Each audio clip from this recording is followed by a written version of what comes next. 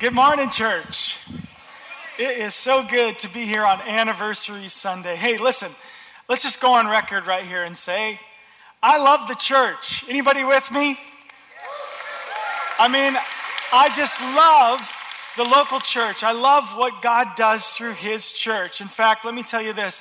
It is the only institution on earth that Jesus Himself started and promised to bless, and you're a part of it. Isn't that cool? Think about that. You're a part of the church of Jesus Christ, and this is very exciting. And I want to talk today about the strength of the church. I want to talk about the strength of the local church, and here's what I'll say. The church's strength is its ability to unite people. The series is called United, and what we see is that the church becomes this place where people are united together with one another. We're here to celebrate 96 years of strength. Oh, that is really something to be excited about. 96 years in the heart of the city, doing great ministry over many, many years. I'm going to tell you just a brief oral history of GT a little bit later. But God put something in my heart that I really believe is for us today. It's for this moment, and it really fits well with this theme of being united. Listen, I want to say it this way. When you're by yourself, you're a Christian, but when you're together, you're the church. And the church is strong. But this word Christian is actually a very interesting word because, a lot of times it has a stigma attached to it. And a lot of people would even say, listen, I don't mind being a follower of Jesus. I'm just not sure about being a Christian. Some people would say that word kind of has too much attached to it. But I want you to know, it wasn't Christian people who assigned this word Christian to themselves. In fact, if you were to follow the earliest believers in the Bible, you'd find that they were called the people of the way. And when they would refer to one another, they would call themselves saints. We don't do that anymore. But they would call themselves saints. And what happened is somewhere along the way, they were called Christians. So what does it mean to be called a Christian? Well, the Greek word is Christianos, which means follower of Christ. So it's someone who's following Jesus, plain and simple. You can cut away all the baggage. You can cut away all of the nuance. You can cut away all of the stigma. And the truth is, being a Christian means that you are a follower of Christ. Are there any Christians in the house today? Can I hear a shout from the Christians today? Yeah. Followers of Jesus. And you know what? I'm so thankful that God unites Christians and forms the body of Christ. I'm so grateful that God unites Christians, gives them a common vision and purpose, a common spirit and purpose, as we talked about a couple weeks ago, and uses them powerfully. I want to talk to you today about a particular church in the New Testament, one of the earliest churches in the Bible.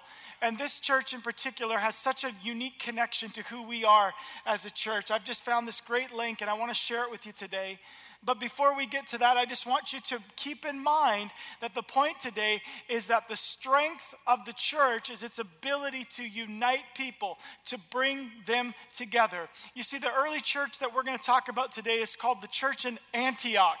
And Antioch was the third largest city in the Roman world at the time. You had Rome, you had Alexandria, and then you had Antioch. It was a major center. In fact, it was an awesome place, and it was the powers that be in Antioch that called the believers of Jesus, the followers of Jesus, Christians. It wasn't the disciples that said, hey, let's come up with a really catchy name for ourselves. Let's go with Christian. Let's do that. Let's do Christian. I like it. Do you like it? Christian. All right, let's make t-shirts, right? It wasn't like that at all. In fact, they were just busy being the people of God. They were just busy being in love with Jesus. And the culture, the society around them decided to give them this name. And there's a reason for it. There's a reason for it. So I want to look in now with you into this place where in Acts chapter 11, it introduces us to the church in Antioch. So, when the Christians showed up in Antioch, why isn't it that they just said, listen, let's just put them in one of the little Jewish sects. We've got a bunch of Jews here. Let's just put them in with that.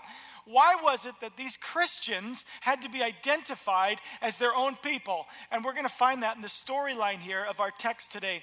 First of all, I want to talk to you about this church in Antioch, and I want to answer this question: how did this church start? How did this church start? And I think it's really cool to tell you that this church was born out of revival. Isn't that exciting? Is born out of revival. And so I'm going to share it with you here in verse 19 of chapter 11. It says, "Now those who had been scattered by the persecution that broke out when Stephen was killed traveled as far as Phoenicia, Cyprus, and Antioch, spreading the word only among Jews." Now, a few weeks ago, I preached a message about being united of spirit and in purpose. And in that message, I mentioned that God gave a vision to Peter that transformed the landscape of the church. It totally transformed the church. And the reason why is because he had this vision of God saying, it's no longer just about the Jews. Now it's about everybody. In fact, I like the way that Paul says it in Galatians chapter 3. He says, there is no Jew and no Greek. He says, there's no slave and there's no free.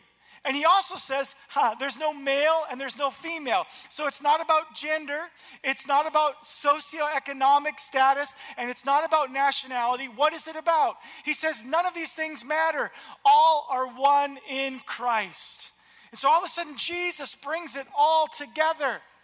And so Peter had this incredible vision. And as a result of the vision, he said, we got to go everywhere. We got to reach everybody. And so these guys were only going to the Jews.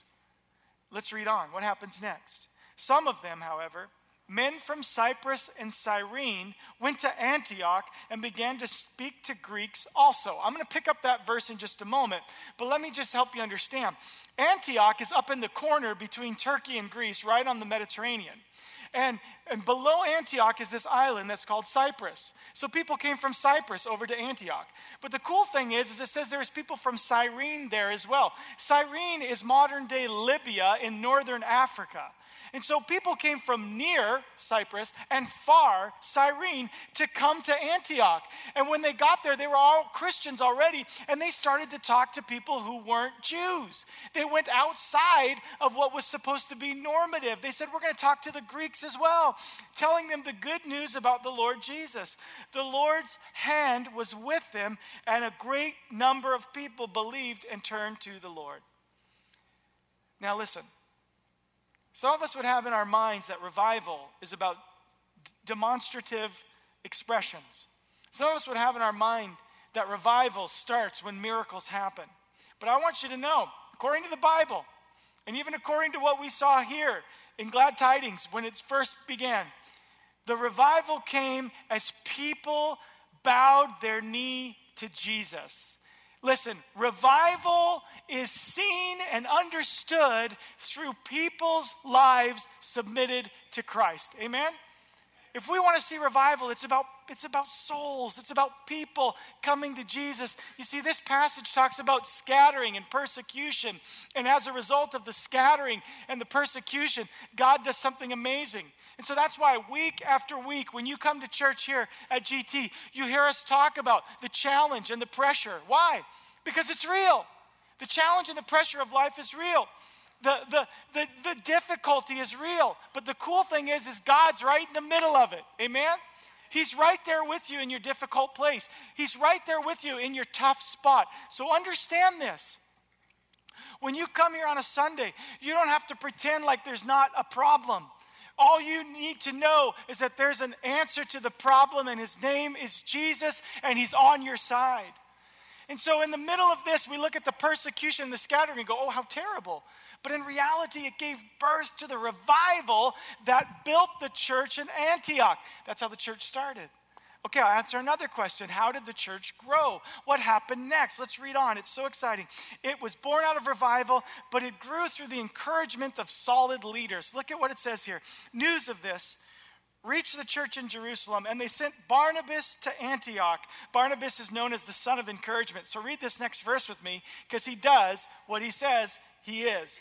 When he arrived and saw what the grace of God had done, he was glad and encouraged them all to remain true to the Lord with all their hearts. He was a good man, full of the Holy Spirit and faith, and a great number of people were brought to the Lord. The revival continued under the encouragement of solid leaders. And that is so exciting to consider, that God brings leaders along that are going to fan the flame, and even more people are going to come to Jesus. And that's what we see here. But let's move on, because it didn't just get started. It didn't just grow. This church matured. And then there was an incredible outflow that I want to talk about in just a moment. But how is it that the church matured? Let's read on. It's really because there was intentional teaching. Intentional teaching. Because here's what the Bible says next. Then Barnabas went to Tarsus to look for Saul. Now, in my message 2 weeks ago, I talked about how the church was in a tumultuous time. They were persecuted. They were starting to scatter. But Saul came back to Jerusalem. There was all kinds of problems. There was fighting. They were going to kill him and so on. So the disciples sent him to Tarsus. That seems like a loss. Like he was sent away. But it was all for the purpose of God, because from Tarsus he comes to Antioch. Let's read on. And when Barnabas found him, he brought him to Antioch. So for a whole year, Barnabas and Saul met with the church, taught great numbers of people. The disciples were called Christians first at Antioch. So you want to know where Christian came from? It came from Antioch. It came from the officials in Antioch that had no idea what to call this group of people who just showed up. You see, let me explain to you how ancient cities worked. I mean, it's the third largest city in the Roman world, but it was still an ancient city. It had a large, round wall around the outside of it. In the very center of it was a marketplace. And in that marketplace is where all the business took place. And between the outer wall and the inner marketplace, there were walls that would separate different sections of the city. And in those different sections, everybody was separated by ethnicity. In fact, the slogan of Antioch was "All the world in one city." Just like we would say, beautiful British Columbia, right? Their slogan was "All the world in one city." And why was that important? Because they kept it neat and tidy. You can come here and you can still be a Greek. You can come here and you can still be Phoenician. You can come here and still be from Cyrene. We've got every group in one city. And they were all walled off. So here comes the Christians. And what do the Christians do? They go everywhere. You can spray, but they keep coming back, right? Like, they go everywhere. They break every barrier. They break all the cultural rules. They start talking to Greeks, and then to the Phoenicians, and then to those from Cyrene. And they've got this message about Jesus that's for every single person. And so now all of a sudden there's all these people from different cultures and different backgrounds and different socioeconomic groups. It doesn't matter if you're a slave. It doesn't matter if you're a male or a female. You belong to Jesus. And so now the city officials are going like, okay, these guys are really messing with our boxes, literally, with our segments. They're messing everything up.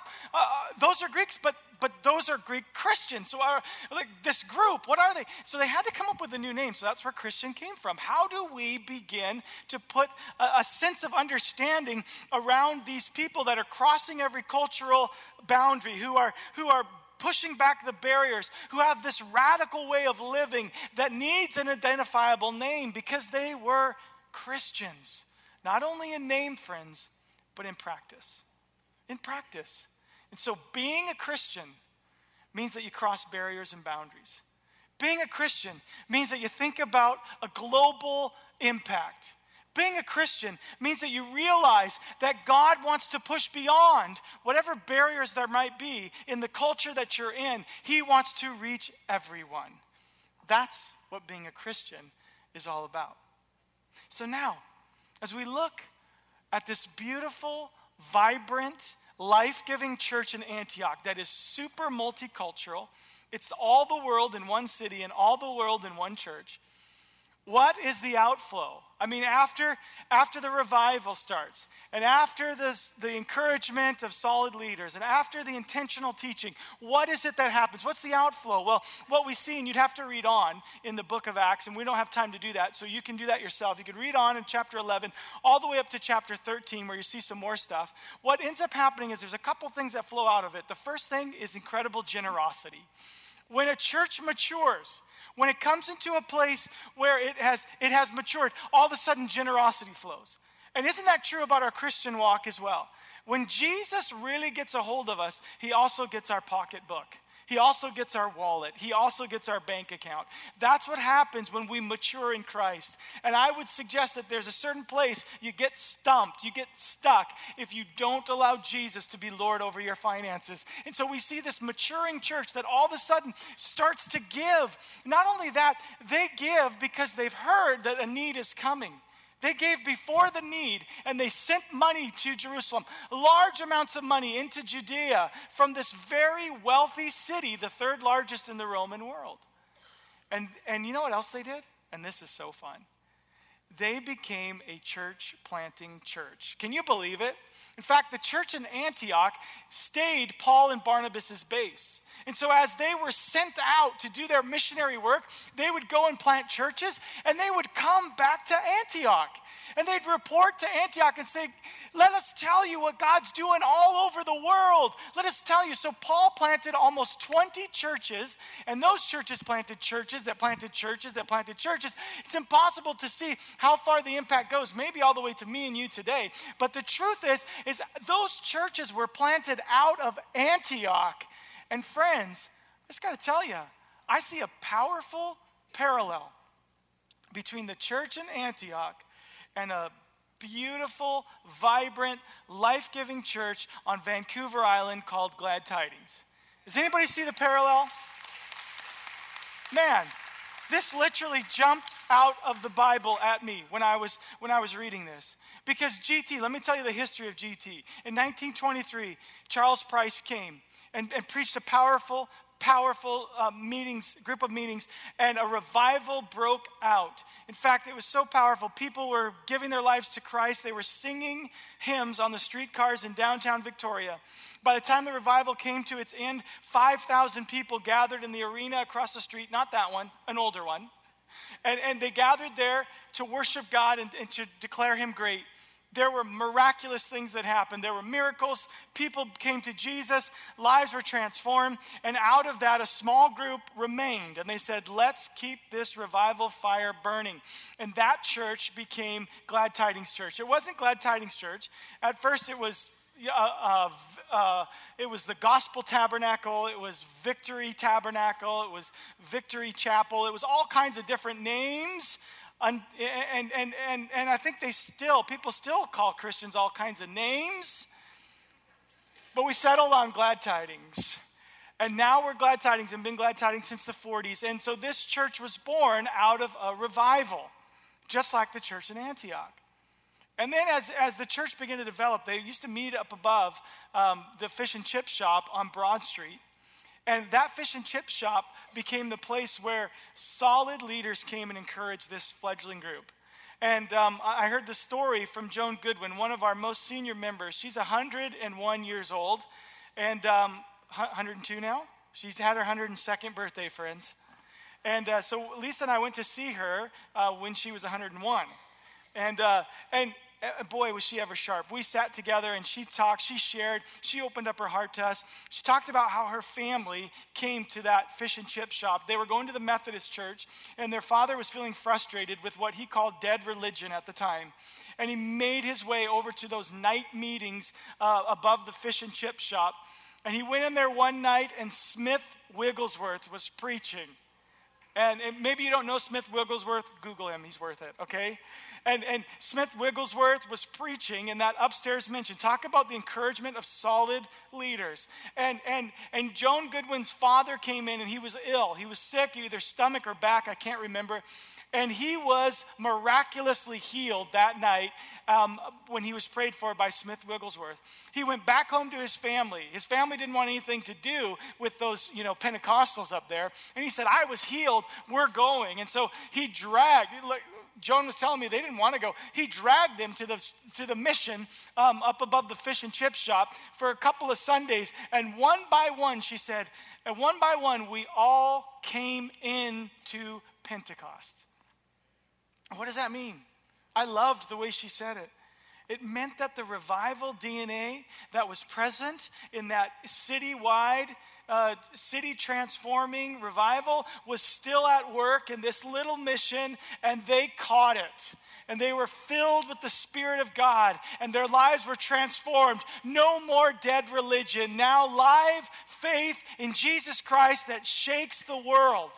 And as a result, through the 30s and the 40s, these solid teachers came, and a Bible college was born that's now called Summit Pacific Bible College over in Abbotsford. And through the 50s and 60s, and then there was a powerful move of God in the 70s in the heart of many of the people, and this building was built. And through that season and before, into like the 40s to the 60s, many churches planted out of that Bible college as far away as Winnipeg. And up north all the way to Alert Bay, there's still a Glad Tidings Church in Alert Bay today because of that season. James Bay, Oak Bay, across to Esquimalt, up to Central Saanich, and North Douglas, which is still a functioning church today. Colwood Church, which is a vibrant church out in Colwood.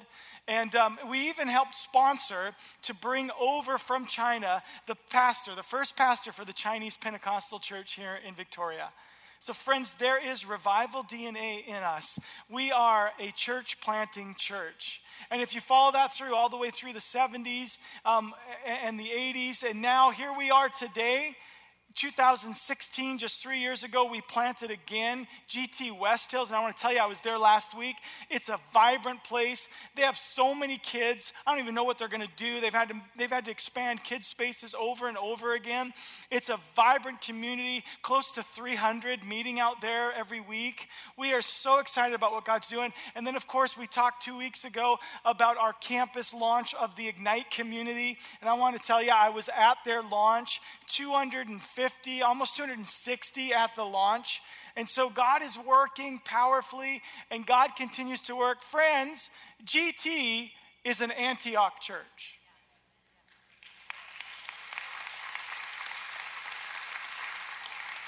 I'm telling you, if I was going to go to church in the ancient world, I would have chose Antioch. What a cool place to be. What an amazing revival.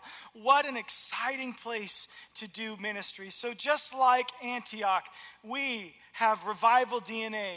We have been raised under solid leaders. We have strong teaching. We are generous, and we are planting churches. And friends, it's not that we were an Antioch church. We are an Antioch church, and we must continue to be an Antioch church. Amen?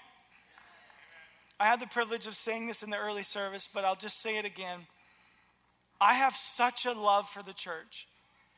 And part of the reason why I have such a deep love for the local church is because I had the privilege for 12 years to serve under Pastor Ron Michalski, who he and Jill together carried the load of this house for 25 years.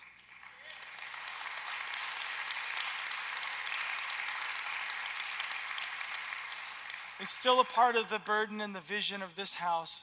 And because of him, because of his love for the local church, I can tell you honestly, I dream largely.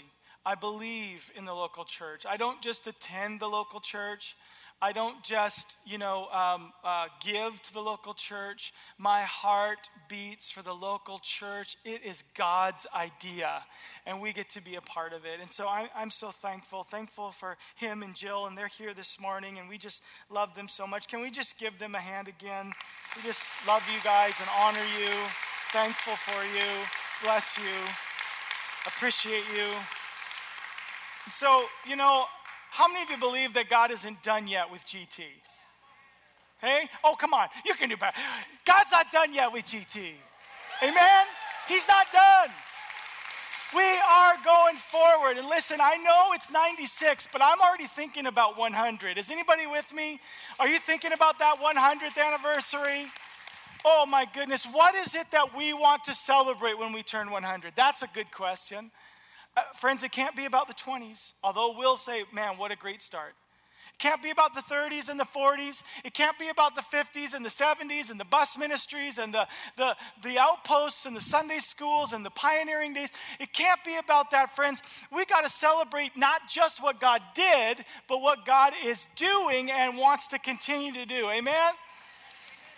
When we reach 100, we've got to celebrate the next 100 that are coming. You know, I tell you, I want to celebrate with you when we turn 100. I want to celebrate with you the many campuses that are giving life on this island. I want to celebrate with you the many different locations where the gospel is being preached and life is being planted. I want to celebrate with you the audacious dreams that we're seeing come into fruition because of kingdom builders giving. I want to celebrate with you a West Hills campus and many other campuses that are really rooting deep in communities and maybe even thinking about property themselves to create presence week to week. I want to celebrate with you a Central Victoria location that is completely refreshed and focused on the next 100 years of great ministry in the heart of this city. I want to celebrate with you, but I don't want to just celebrate the past, friends. I don't want to come to a funeral when we turn 100. I want to come to a party. Amen?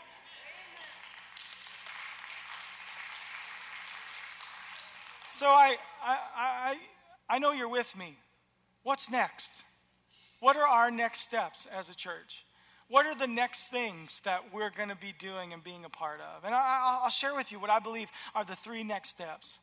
The first thing is we're going to continue our building project. We are in building phase 1. And you can see the wall here. And I want to help you understand why. Why the wall? Why the building phase? Well, I want you to understand, we say phase 1 because there's many other phases to come. And I really believe that we are doing this not because you have a pastor who is 45 and years young, thank you very much, and wants to do something to make a splash. That is not it, friends. This is entirely about people. This is about reaching people. And friends, can I just help you understand why? See, what this is right here is the shell of what will one day be our state-of-the-art, beautiful new nursery facility for our littlest ones. And why are we doing this? We're doing this, one, because we need more space. Let me help you understand. In June of 2018, we had 650 children registered in our kids' ministry, and that's pretty incredible. 2018. Fast forward to 2019. 1 year later, in June of 2019, we had 650 in 2018. In 2019, we had over 1,250 children registered in our kids programming. So friends, we need more space. It's awesome. You are doing great at being fruitful and multiplying, and God is adding. God is adding. I mean, it's a revival spirit, and there's people coming to Jesus. There's people joining the church. There's people who've been looking for life. They've been disconnected or discontented, and they found a place here among us. And as a result, that kids' ministry is just booming and expanding, and we get to celebrate that. I mean, I'm just so thankful for the many, many, many lives that we get to touch. And friends, a church that doesn't prioritize children and youth and young adults is a church that will be dead in short order. And so we have to, because of the mission, because of the 100 years of fruitfulness, we're holding the ball. Let's not drop it, right? Let's invest where we must invest so that the life of the church can go forward. This is our legacy. And this is our season. And so I'm excited about that. So this is going to be our nursery. You see, you have to understand that we need this building phased out because it's not just about the children, but it's about practical things like traffic flow and parking lots. It's about the back of the facility here being opened wide so there can be a clear pass-through so we can walk back and forth between the buildings. It's about a brand new set of washrooms over there. How many of you know we need washrooms? Very important. And truth be told, the building wasn't built for all of you. You're too many people. And it's wonderful. It's exciting. So we have to expand. We need expanded washrooms. We're going to put beautiful new washrooms back here. And that's going to be the expanded new washrooms for the facility. And so we need to be able to do that. And so that's phase one. And I just want you to know that because of your faithfulness last year in our Heart for the House offering, we are ahead of what we needed in order to start the phasing. So we are ahead. We have money in the bank to start this project. But I will tell you this, that the need will catch up to our resources before the project finishes. And I really believe that God intends to help us stay ahead of it. I really do.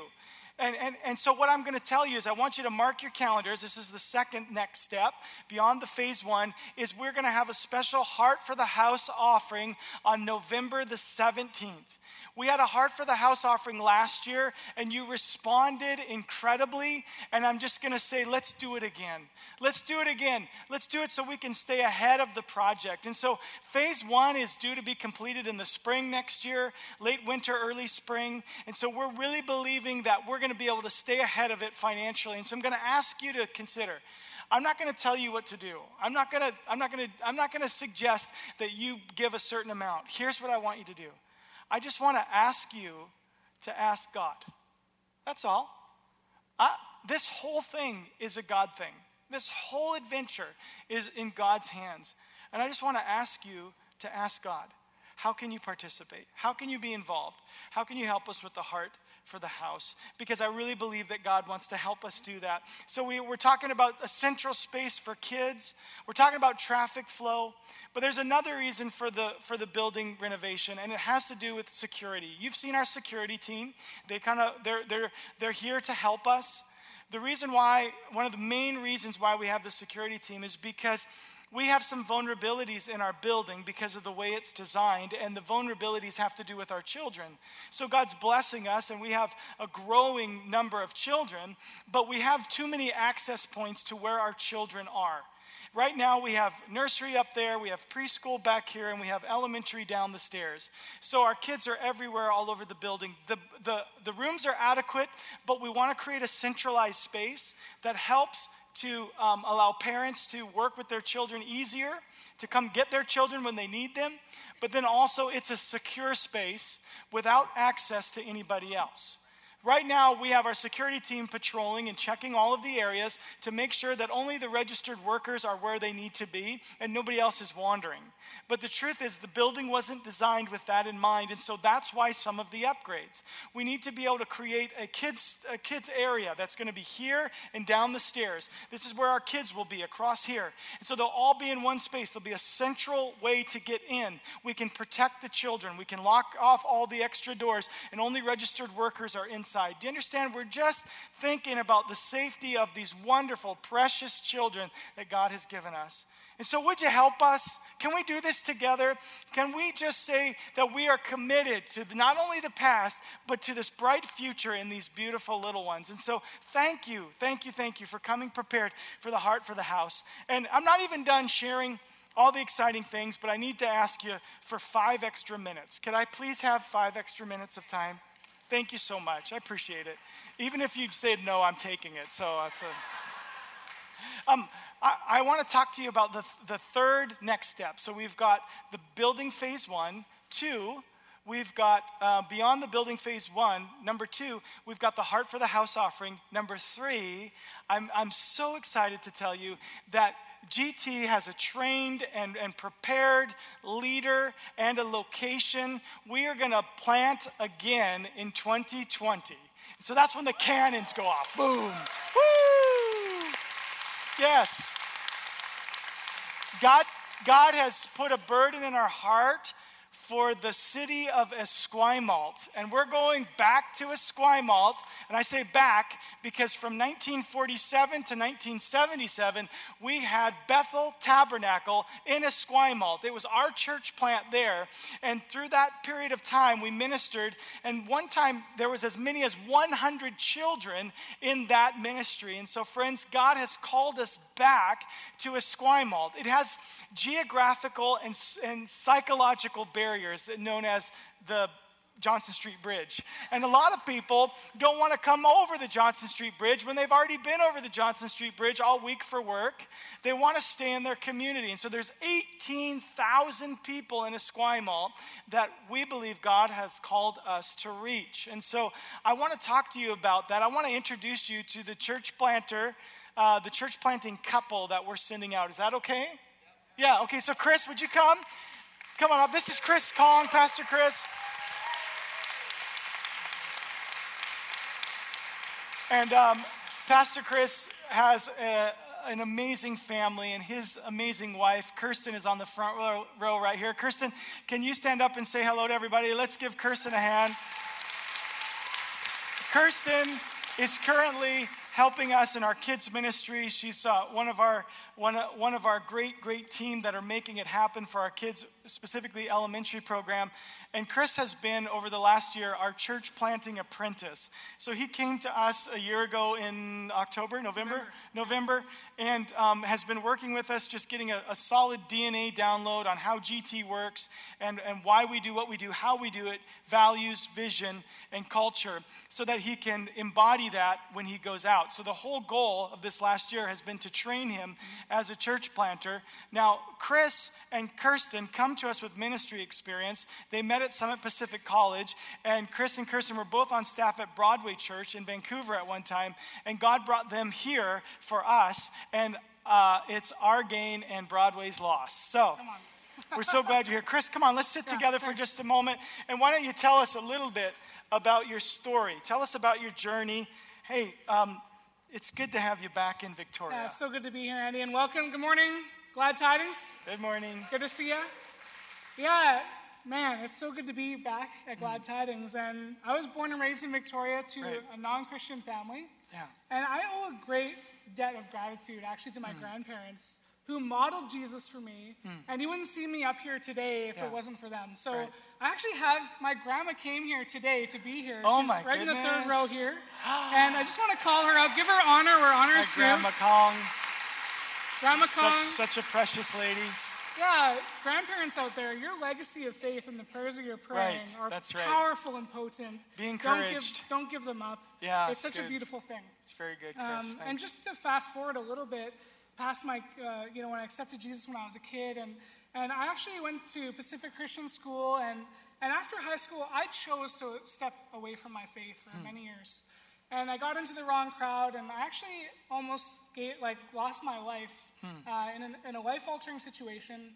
But God was calling me back to Him through it. Oh, wow. And I couldn't really see it at the time. But a few months later, I get this message on the answering machine, and it was before cell phones. Yeah. And my grandma said, Pastor Andy from Glad Tidings wants to chat with you. I was like, oh, okay, sure. So I called you up, and I know you remember, and I said, what do you need, Andy? And he's like, well, I'd love to have lunch with you. And I said, I love lunch. Yeah, you did. So we headed off to he invited me to Raymond's Buffet, rest in peace. They're not R.I.P. Raymond's is no more. Raymond's but so good. And on the way there, I remember praying, I said, God, would you give me something to do for you? Because if you don't, I don't want to do this anymore. I don't want to be a part of what you have. And we got our broccoli beef and our pork fried rice and all the good things, and we sat down, and you said to me, Chris, I've been thinking about you and praying for you, and I want you to lead my youth worship band. I was so struck by that. I'm like, how do you know that, it must be a Holy Spirit thing. Must be God. But, so I said to you at the moment, I remember saying, Andy, I have to do this. You said, take 2 weeks and think about it. No, this is it. I know that God is calling me forward. Yeah. And so that actually started a beautiful start to my ministry here at Glad Tidings in 2006. And I was one of your first interns with people like Laura Lira. Hearkening back to those old days. And it was just an amazing, beautiful time of ministry. And, people like Pastor Ron Michalski and yourself were mentors and champions of me in that season. I remember you actually prayed for me at this altar, just under this keyboard. There used to be stairs, and you prayed for me at that altar, sending me off to Summit Pacific College. Yeah.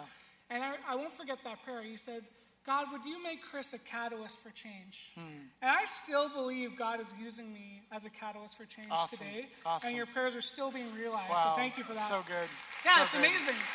Thank you, Really God. cool. Yeah, thank you for your just believing in me. And So, yeah, and at Summit Pacific College, I met Kirsten, and we had our little daughter. She's 2 now, Noelle, and if you see her, she'll probably give you a big hug. She's so welcoming. But that's kind of the history of, very Chris cool. At Glad Tidings. So. Well, and isn't it amazing? We're doing all these parallels, and we're paralleling GT with Antioch, and there's also a great parallel between what we're wanting to do in Esquimalt and what we know about Langford. I mean, Esquimalt, this 18,000 people, I want to hear your heart for them, but just as we talk about that, it's very interesting how there's this revitalization that's going on in Esquimalt, and how the median age in Esquimalt is 30 to 32 versus Victoria, which is 50 to 52. And so there's a lot of young life there in Esquimalt, and we're just really excited to be able to go and to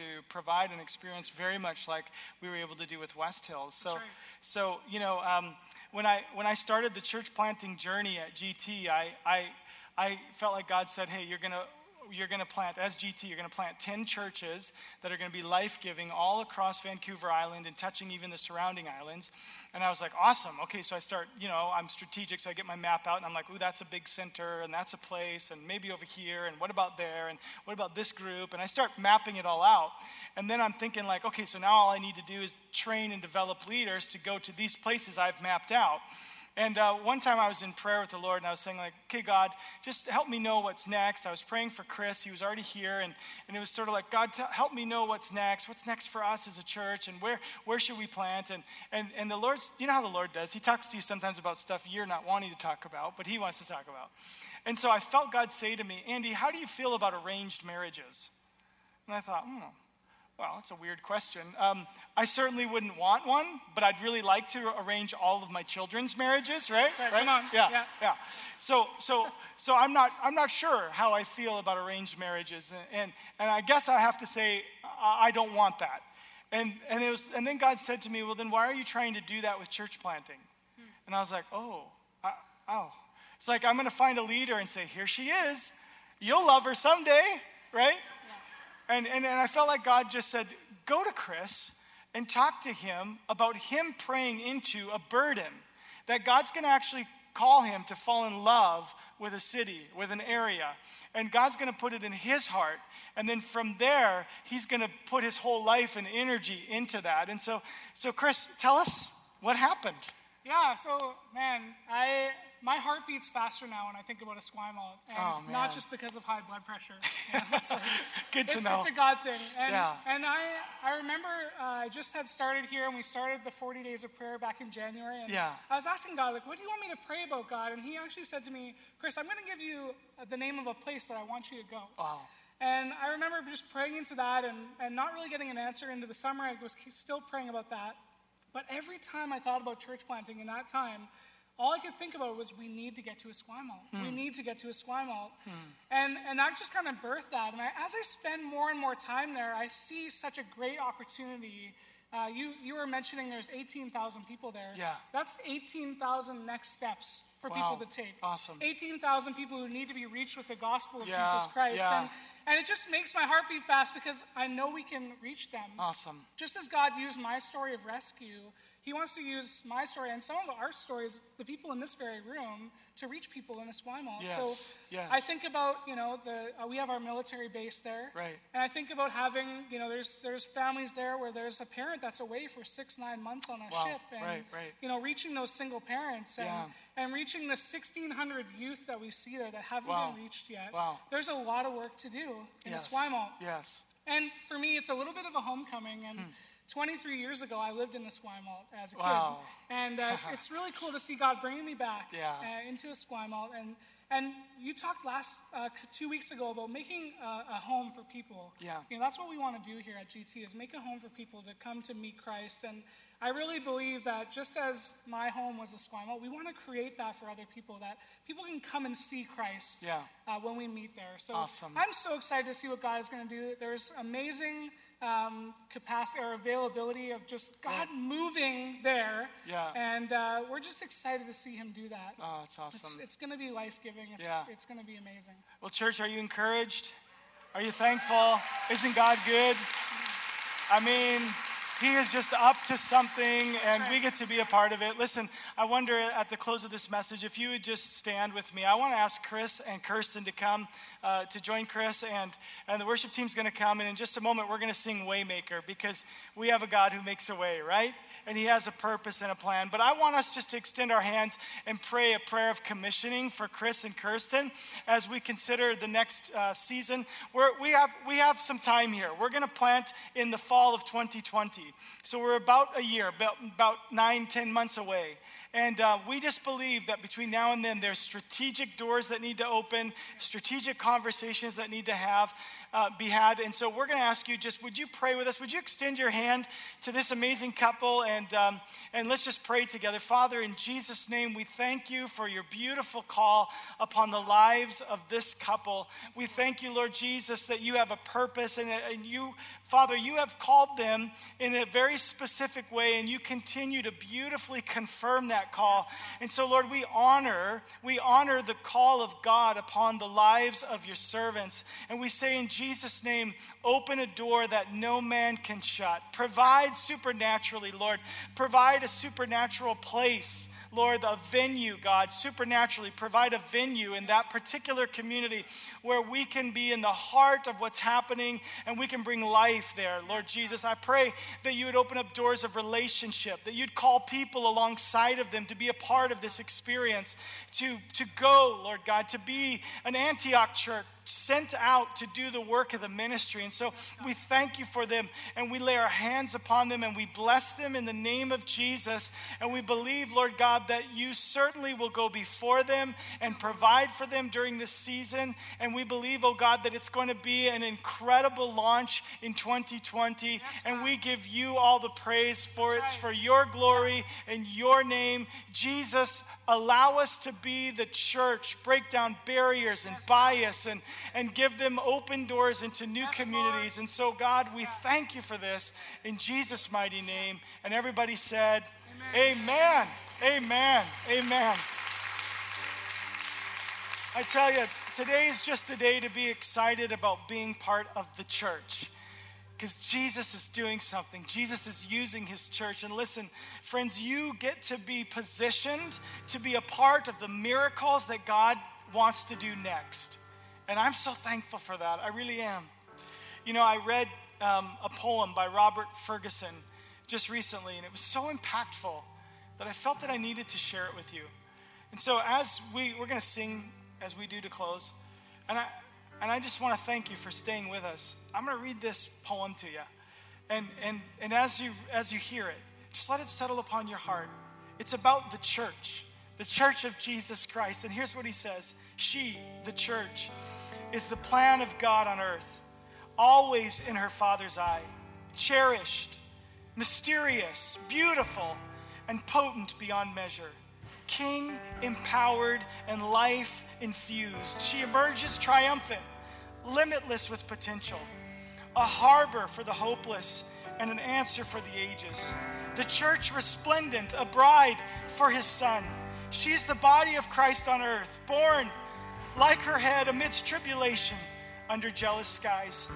Cradled in her innocence and guarded for his purpose, she grows in wisdom and stature with victory on her lips and freedom in her hands. Hers is an unstoppable cause. She embraces the world with dignity, honor, and compassion. She gives vision to the sightless and life to the dying. She is the family of God on earth. Within her compass, the hungry find sustenance, and the weary receive strength. She's a haven for recovering humanity, enthralled by grace. She invites the broken, the vulnerable, and the outcast to be immersed in love. She stands imperfect, but perfection resides within her. She is flawed, but is washed with forgiveness. She has a treasury of faith and a wealth of belonging. She is the house of heaven on earth. And we are that church.